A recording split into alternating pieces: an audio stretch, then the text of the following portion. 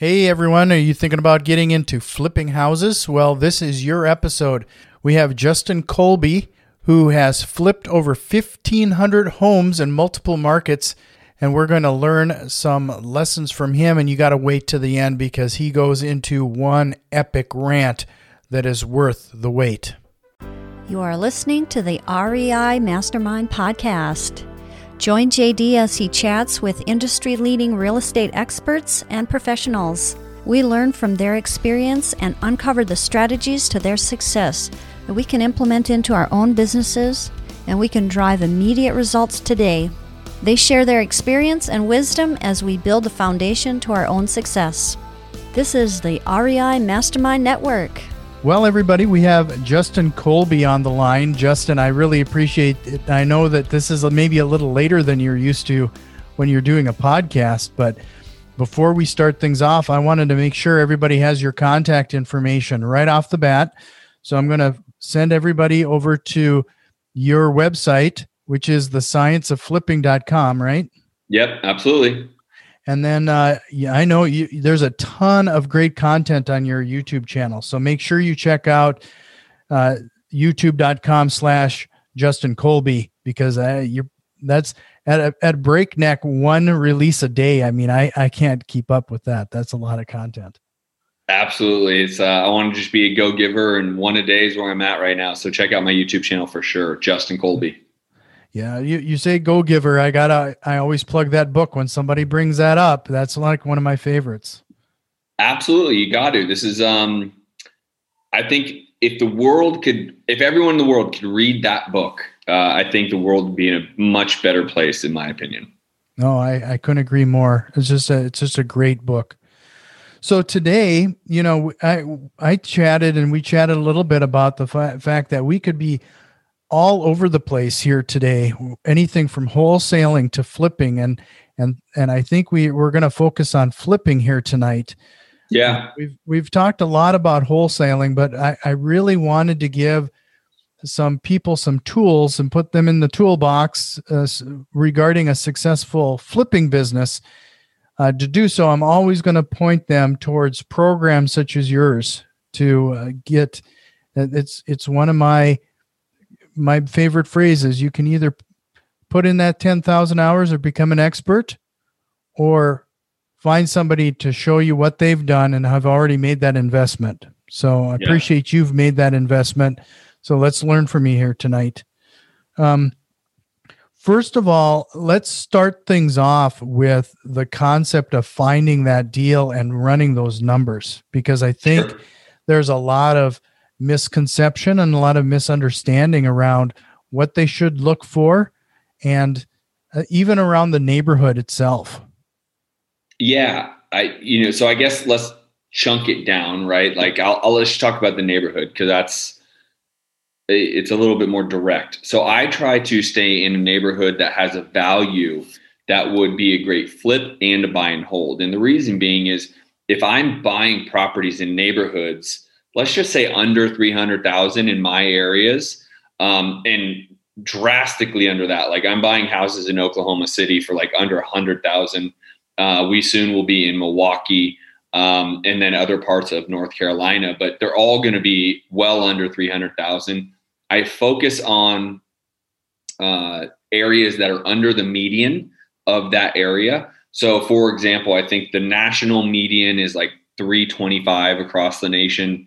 I believe that's about where we're at here in Phoenix as well. So I try to stay, 30 to 40% below that number. So that's the markets I'm trying to hit. And the reason being is, if I do buy a home and rehab it, and then all of a sudden the market turns or something happens, it's going to be hard for me to really get hurt financially, right? I mean, ultimately it'll still be a, asset as a rental, and I could just roll it into that. However, I want to flip it. And so I want to be able to buy a home that also has enough age on it that I'm actually increasing a decent amount of value. I'm not talking about value adds like square footage. I'm just talking about increasing value. Like, if I buy a 1950s home and it's an original home, that home, I'm going to create a lot of value simply by redoing the floors, redoing the cabinets, etc. and that's the market I want to play in. Homes that were built, 2010 and 15, am I really increasing value? I wouldn't know, right? Like the reality is like they may have oak cabinets instead of white cabinets. So can I paint those? Sure. But am I going to get like a big value add on out of it? I don't know. Mm-hmm. So with that being said, like, what are some of those things that a person should look for? I mean, you're already talking about older houses, 1910 versus 1950s. Is there a certain age range that somebody should maybe consider first? Like, I understand what you're saying. In my neck of the woods, adding that value to an old 1910 farmhouse can be difficult. Yeah. So, and again, I'm not actually in markets now. When I get into Milwaukee, I'll be in a market that has that age of home. Mm-hmm. I have not yet dealt with a home that old. Phoenix is a very new city when it comes to that. Oklahoma City, I think we just actually wholesaled the deal in Oklahoma that was built in 1925. So that's getting into that range. So, I don't want to take on projects now.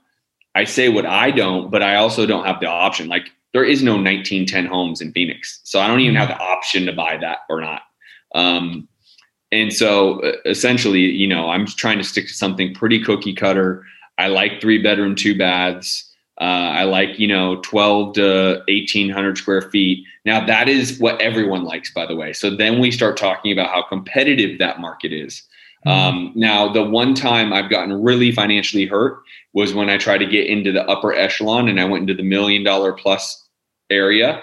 I got crushed, and it's because I've never done that, right? I've done almost 600 rehabs in my 13-year career. I've been doing this for 13 years. And, I went to that market that I underestimated what people wanted, that specific home. Because it scarred me so bad. I remember the master suite was upstairs in that neighborhood, in that price point. A lot of times you have, individuals that like, master suites to be downstairs so they don't have to go upstairs. Mm-hmm. It actually became a pretty big issue to the point where we lost a lot of money. So with all that said, the competition's there, but if you're doing marketing the way I'm doing marketing, I'm doing anywhere from $20,000 to $40,000 a month in marketing. I get my chances, right? I get my swings of the bat, so to speak. And that's what this business is as a rehabber or even a wholesaler. And I do both. You really just need the leads. You need the properties so you can make the decision. I talk a lot about this, and I'm going on a tangent right now. You caught me at a good time. I talk a lot about this. This is really an options game, right? Meaning, if you understand there's 4 pillars to this business: marketing, sales and conversion, KPIs, tracking your numbers, understanding what moves the levers, and what exit strategy are you going to ultimately use. And if you understand the options you have for exit strategy, wholesale, rehab, or buy and hold, and then you can actually bring these leads in and basically sift through them to find the right lead for you for that exit strategy. There's no competition, right? Because you have a whole business that you have multiple exit strategies. And just like anything, right? Don't put all your eggs in one basket. Don't only be a wholesaler. Don't only be a flipper. Don't only just buy and hold. I mean, there's pros to all of it. There's cons to all of it. Mm-hmm. And so, the more you can diversify your exit strategy, the more you can see profitability. And for someone who's educated thousands of people over the last, 8 years or so, I focus on profitability above all else. Right. So, this is something that you're probably constantly fighting then. I mean, how many students do you have come into your program that have watched a DIY network episode and think they can do a flip in a weekend? Oh, everybody. So, by the way, one of my students just left the industry. He, against my advice, he decided to do a flip. He wasn't prepared. He lost his shorts. And I did everything I could to help him along with this whole thing. And I told him, don't do it. And then I even told him, you need to make sure your contractors have a line item bid. You need to know exactly what you're paying for before you even get started. Here's how you pay them. You give them 50% up front. Once they hit a certain benchmark, another 25, and then the last 25 is after, like, everything about the business. Long story short, he kept going over budget because he wanted new, different things. It was his first flip, and I want to change this to this. This will look pretty. Let's do a waterfall slab in the middle of the kitchen versus just an island, right? And then so that extra 15 here and extra this and extra that. Literally, he's like, I lost so much money. I have to go back to work. And I'm like, dude, you're doing so well wholesaling. You had things on the tracks. You took your leap of faith. I told you not to, not yet. And he just, and it happens. I mean, we've all, by the way, I don't want to highlight him to say people can't flip or you shouldn't flip. You absolutely should. And we've all had our losses. We've all had our L's. If you've been in this game long enough, you've taken an L. And if you are sitting here, if anyone's telling you they've never taken a loss, they've never lost money, don't trust them. They've done one flip, they made money. That's their experience, right? Because if you've done it long enough, there's just no doubt. But I would tell you, be conservative, know what you're doing, follow a program, follow a path, have a coach, because the reality is, if you've never done it before, if you've never done it at scale, there really is a secret to making it a profitable business. Sure.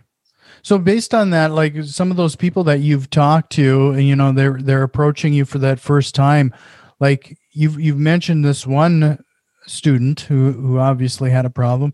What are some of those easy to identify pitfalls that you see the most common that people are mistaken when there's two that almost all the time they go over budget, they underestimate the estimated rehab, and they go over budget, and or their contractor's really bad and screws the pooch, right? And I've seen them, I would say 95% of the time it's those two. There's other things that come into play. Maybe they bought in an area and they didn't realize like 2 blocks down is a lot worse, and they were comping from different neighborhoods, but they didn't really realize like that, so other things can play into it. Anytime, the market changes, stuff like that. But almost always the holding costs kill them. And it's because they went over budget. They're asking for a higher price than they normally would have. It doesn't become profitable. Their hard money costs break their back, right? And or the length of the rehab and construction, because their crews aren't exactly great.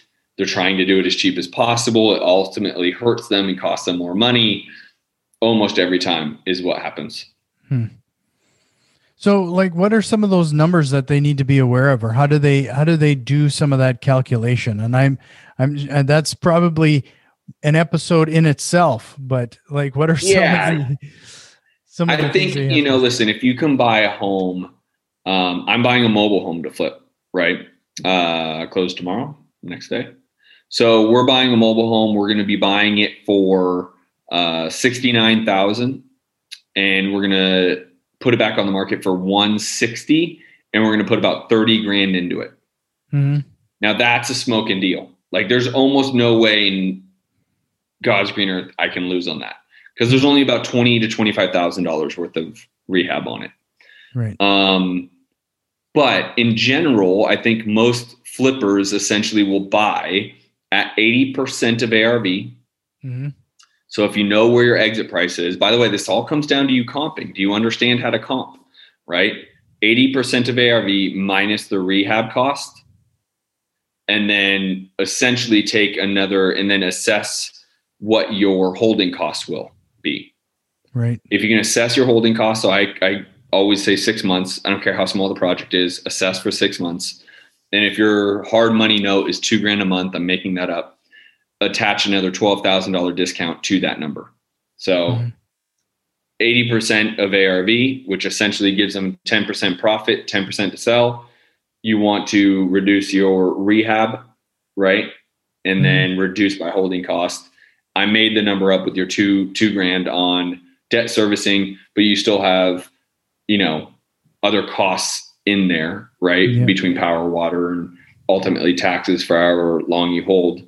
But then take 6 months on that as well. Cost of sale and everything else associated with it. Yeah, cost of sale, I put at 10%, right? So the 80% really is 10% profit, 10% cost of sale. It doesn't typically take 10% cost of sale, but what will happen is you'll have what we call a binzer out here.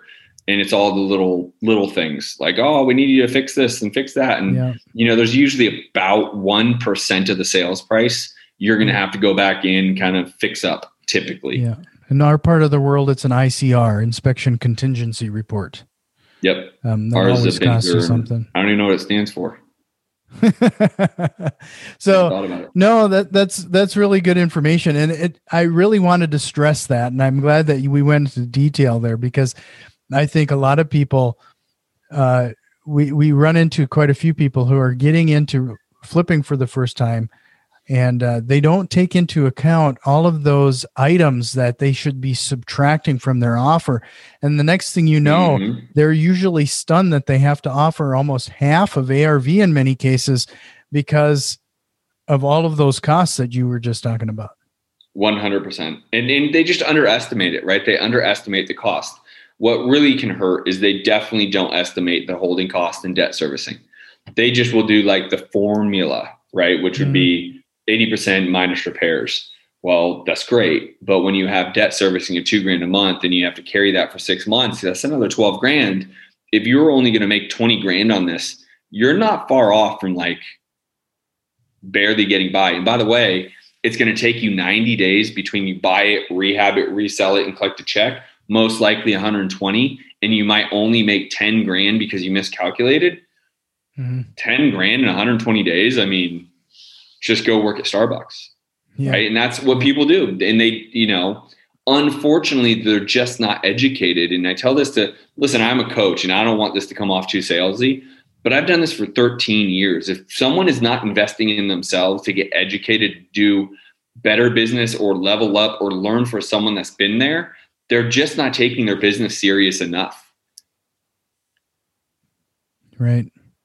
So, before we go on to my next question, I wanted to remind everybody to check out your YouTube channel again. Go to youtube.com/Justin Colby. And since you're there, you might as well look for my YouTube channel too, REI Mastermind Network. And you'll have Justin's video there here very soon, if it's not there already, when you hear this. But so you said the second thing that they can lose money on is contractors. How do they pick a good contractor? The first suggestion I'll tell you is use someone that someone else has used before.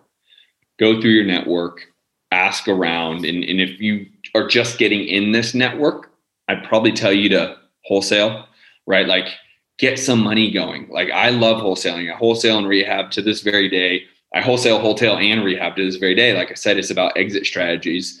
And I'm actually going to go pretty heavily into rentals here this year. But I say that to say, like, if you don't have someone that you can call and say, hey, John, who is that contractor you did 123 Main Street with? Can I use him? Can you give me his contact? If you don't have a couple of those people, probably stick to wholesaling for a little bit, build that network so you can have that.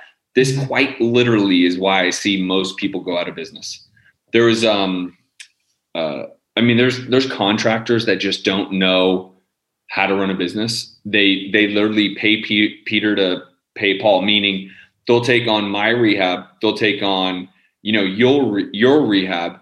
I will give them 50%, but right now they're short on money for your rehab. So my 50% to start my job starts to leak into your rehab just to get it done because they're at the tail end and they're a little short, right?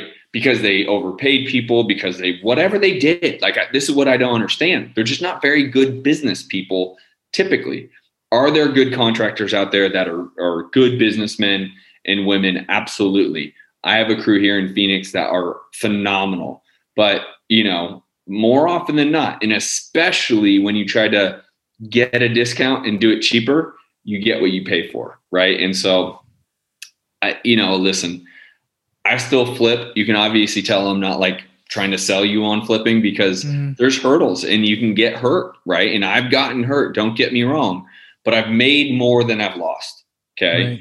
And so that's always the give and take. So I would tell you flipping is great. You just need a system and a path to follow.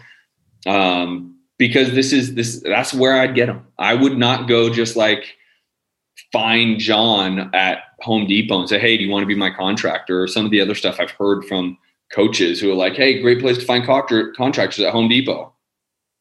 I guess, how do you know? What are you verifying that by? Right? So, and then once you do find someone who you're feeling good about, you should probably have 2 or 3 of them, by the way. Once you have those 2 or 3, you want to go verify their work. You literally want to go see work that they're doing right now and or did do. I would tell you, if you are not hiring a licensed contractor, or you get what you pay for, again, do not do that. Yes, they're more expensive, but they can lose their license. So they want to make sure they can do good work. You got to be careful. That's the reality of it. Right. Do you find that you change your contractors from one project to the next, or do you kind of stay loyal? I used to. The crew I have now is like a real full-blown construction company. And so they worked heavily when Open Door, OfferPad, Zillow were all buying. They were one of the like 3 groups here in town that would do all of their remodels. So they understand volume, they understand speed, they understand, doing something wholesale-ish, like kind of cleaning it up, repainting versus like full-blown gut job. And they know that too. So now it's just them. And like, it's actually funny. The mobile that we're going to flip, they won't do mobiles. And I'm like, no. So then I called my buddy who's flipped a bunch of mobiles. I'm like, hey dude, can I get your contractor who you use on your mobiles? And he sent them over and we're going to use him. But, I'm so like trusting of them because of the experiences I've had and know that are out there that I used to when I was younger and maybe a little less structured but now I just stick to the right guys who do the right work. Yeah. Well, the reason I asked that is that we had a situation where we had a contractor that it almost got too comfortable and too familiar. And the next thing you know, we found that it was being taken advantage of, checking in, checking out when they felt like it. And it seemed like 100%. It was just a constant job for them versus, so we had to go back to the bidding per 100%. Job thing. Yeah. So I'm gonna coin a term here. As people are doing this, how do they avoid what I'm going to call the flipping mirage, where they get a job, they get the flipping, they think they're making a ton of money, but all they've done is give themselves another job, and they don't take into account their time and effort they put into flipping it themselves. Yeah, well, what's the specific question? Because it's a reality for sure. Is there a question behind it? Yeah, I've just noticed that a lot of people they'll talk about how much money they made on it, but then it turns out that they've done all the flipping and they did the general contracting and they did all the handyman work themselves. And as far as I can tell, all they've done is paid their own salary. No, I'd agree. The interesting part is people want to be business owners. Mm-hmm. But then essentially they're making less than if they would have went and got a job. Like they were, I think you said you're in IT, right? Mm-hmm. And they were working for, who's over here? Intel. Right. And they're making $250,000 a year. And they're like, no, forget it. I'm going to flip homes forever. And then all of a sudden you find them like working their tail off. They're working 68 hours a week. They do however many flips and they, bring home in their pocket like $125,000. And you're like, you make more working your job. Now, lifestyle, other things, whatever, listen, but it's a funny thing. And I like it because I'm truly an entrepreneur. Like I've never had a W-2 job ever. I graduated UCLA, been an entrepreneur forever. So I love that, but I also don't, this is another thing. I don't think they get educated on how to be an entrepreneur. They just go for it because they see you or they see me and they see, everyone else out there and like, oh, if they can do it, I can do it. And they just go and they're not, listen, I was broke, busted, and disgusted when I got into this real estate space. I walked away from $40,000 to credit card debt. My home went to foreclosure. The repo man took my car I had no car and I was sleeping on a couch, and I was making cold calls, 100 a day, because there was no Mojo and no triple line dialer. And I borrowed $25,000 from a friend to pay for coaching. And it's because I knew I was going to be successful in this space, and I was passionate about it. I believed it. I had conviction, but I also knew I don't know shit about this space, right?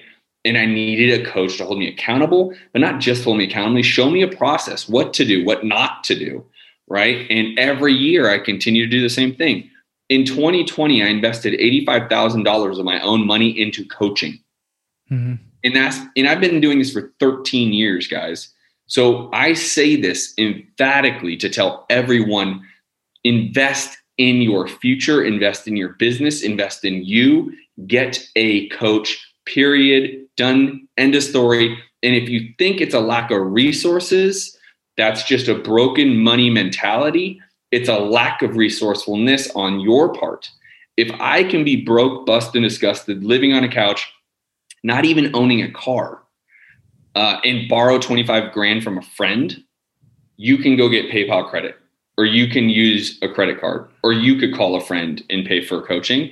But if you're not trying to level up, then simply said, shame on you, because that's what it takes. And it takes it year in, year out. The year before, in 2019, I spent $35,000 on coaching. Mm-hmm. I mean, it goes on. I can't even tell you. I literally lost track on the investments I've made in my career, because that's how much I value it. Because there's always someone out there. Now, it's not all 100% on real estate. There's only so much I can learn about real estate, but it's about business. It's about marketing. It's about operations. It's literally about becoming a better leader, becoming a better entrepreneur, all of that stuff. Right. And so I kind of went off on a tangent there, but I really am emphatic. Like, I hate the story I told you already about my student. Like, I told them, don't go flip.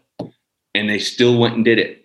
And it's not because flipping isn't profitable. It's because they weren't ready. They just didn't have what it takes to go there yet. Right. And there's a process to this. And, Gary Vee, I'm a big Gary Vee fan. And he says a kind of almost like a double entendre, but he contradicts himself to some extent. Mm-hmm. He says, life is long. You play the long game, be patient with yourself. But he also makes reference to, like, you got to go, you got to move now, like, you got to execute. Right. And so it's a little contradicting, but at the end of the day, like, I've been doing this 13 years and I'm still nowhere near where I know I can be. Mm-hmm. Right. This is the long game, baby. I told you about deals where I've lost money. Like, I just need to make more and I lose and just keep going. Right. So again, I'm very passionate about real estate investing. I don't know if I just went on a total rabbit hole tangent. No, that was an awesome rant. We should just hit record and let you rant for an hour sometime. The motivation there is very high. I mean, I can't agree with you more. I mean, and there's a couple things that I think that was especially something that caught my ear is that, first of all, I'm going to back up to the beginning of that, where you were making 100 phone calls a day to make something happen and to implement something, to get things going. I really want to point that out, because I don't want people to think that you're going to find a deal by just randomly calling one or two people a day. You were calling 100 people a day. It takes that level of activity and action to make something happen. Yep. For 9 months, by the way. For 9 months. Every day for 9 months to get my first deal. And what I really want to say too is that it's that type of action and activity that you really learn from. And I know it's really uncomfortable to make those initial phone calls, but you can't tell me you're not going to make progress when you're making 100 phone calls a day. Amen, brother. Amen. So, and I think the last thing, just to kind of cap that off, is everyone wants something and they want to be good at it immediately. They want to be perfect. The real expertise comes from doing. Mm-hmm. You need to take massive action. Doing will be your best educator. Now, the reason why I'm so emphatic about coaching, investing, and becoming better is because you're going to have a big learning curve by doing. So coaches hopefully have been there before, can guide you around some of those big potholes that you're going to fall in. But, doing is everything. And the people that don't achieve, I tend to see, if I really audit what they do, it's just not a lot. And or they're doing and their actions are in the wrong position. They're going down the wrong alley, right? They're not focusing on the right things, etc. But do take action, right? That's really the difference between the people that win big and the people that don't, is taking action. And you can't be afraid to fail. We all fail. You know how many times I've been knocked down to the floor, right? Like this, you just keep getting up. Yeah.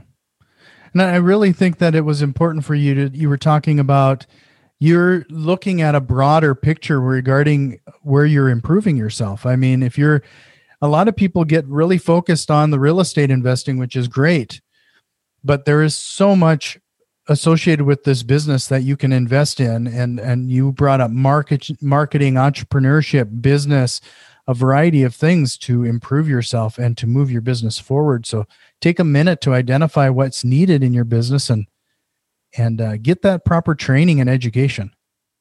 Yeah, 100%. I mean, you have to also want it, I think, in combination, right? It does no good to go get education by you or me or someone if you're like, I like real estate investing. Can't be alike. You need to I'm going to crush it in real estate. I'm going to make a lot of money. I'm going to build a great business. I'm going to free up my life.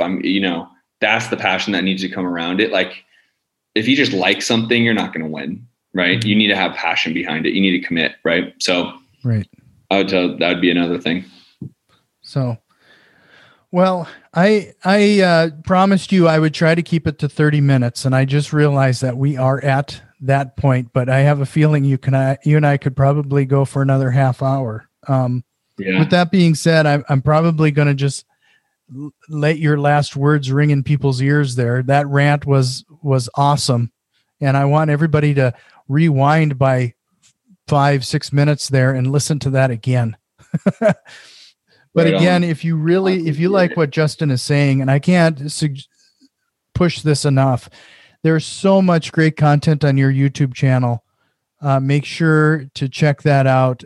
That alone is going to be worth your time investment. So go to youtube.com/Justin Colby. I'm going to make sure to have those links in the show notes. Head over to thescienceofflipping.com. There's a lot of information in that there, and I would even direct them to you. There's so much free content. You say go giver, you epitomize that to a ridiculous level, because there's a lot of free and great content in your private group on Facebook as well. So, I mean, I can point them in a variety of directions. Yeah. But the last thing would be check out your podcast, The Science of Flipping. I mean, there's a lot of content there as well. There's almost 200 episodes there. Right now I'm doing almost one a day. I'm doing an episode a day. So there's going to be a lot of, now they're shorter. They're roughly 10 minutes each and every one, but I hit the topic hard and, have another topic the next day. Yeah, that's just a lot of great content. Again, I can't thank you enough, Justin. This has been a great conversation. Like I said, I'll make sure to have all those links in the show notes, but I hope we can chat again sometime. You're quite you get me riled up. Right on, Jack. Well, I appreciate it. Thank you for having me. I really appreciate that. This has been the REI Mastermind Network. You can already tell that we've made some changes, and a few more are on the way. If you are interested in what we have planned, head over to patreon.com/REI Mastermind and support the show today. Financial contributions are always appreciated, along with a like, share, and review. It really helps us grow and reach more people with this valuable information. See you next time, and tell a friend.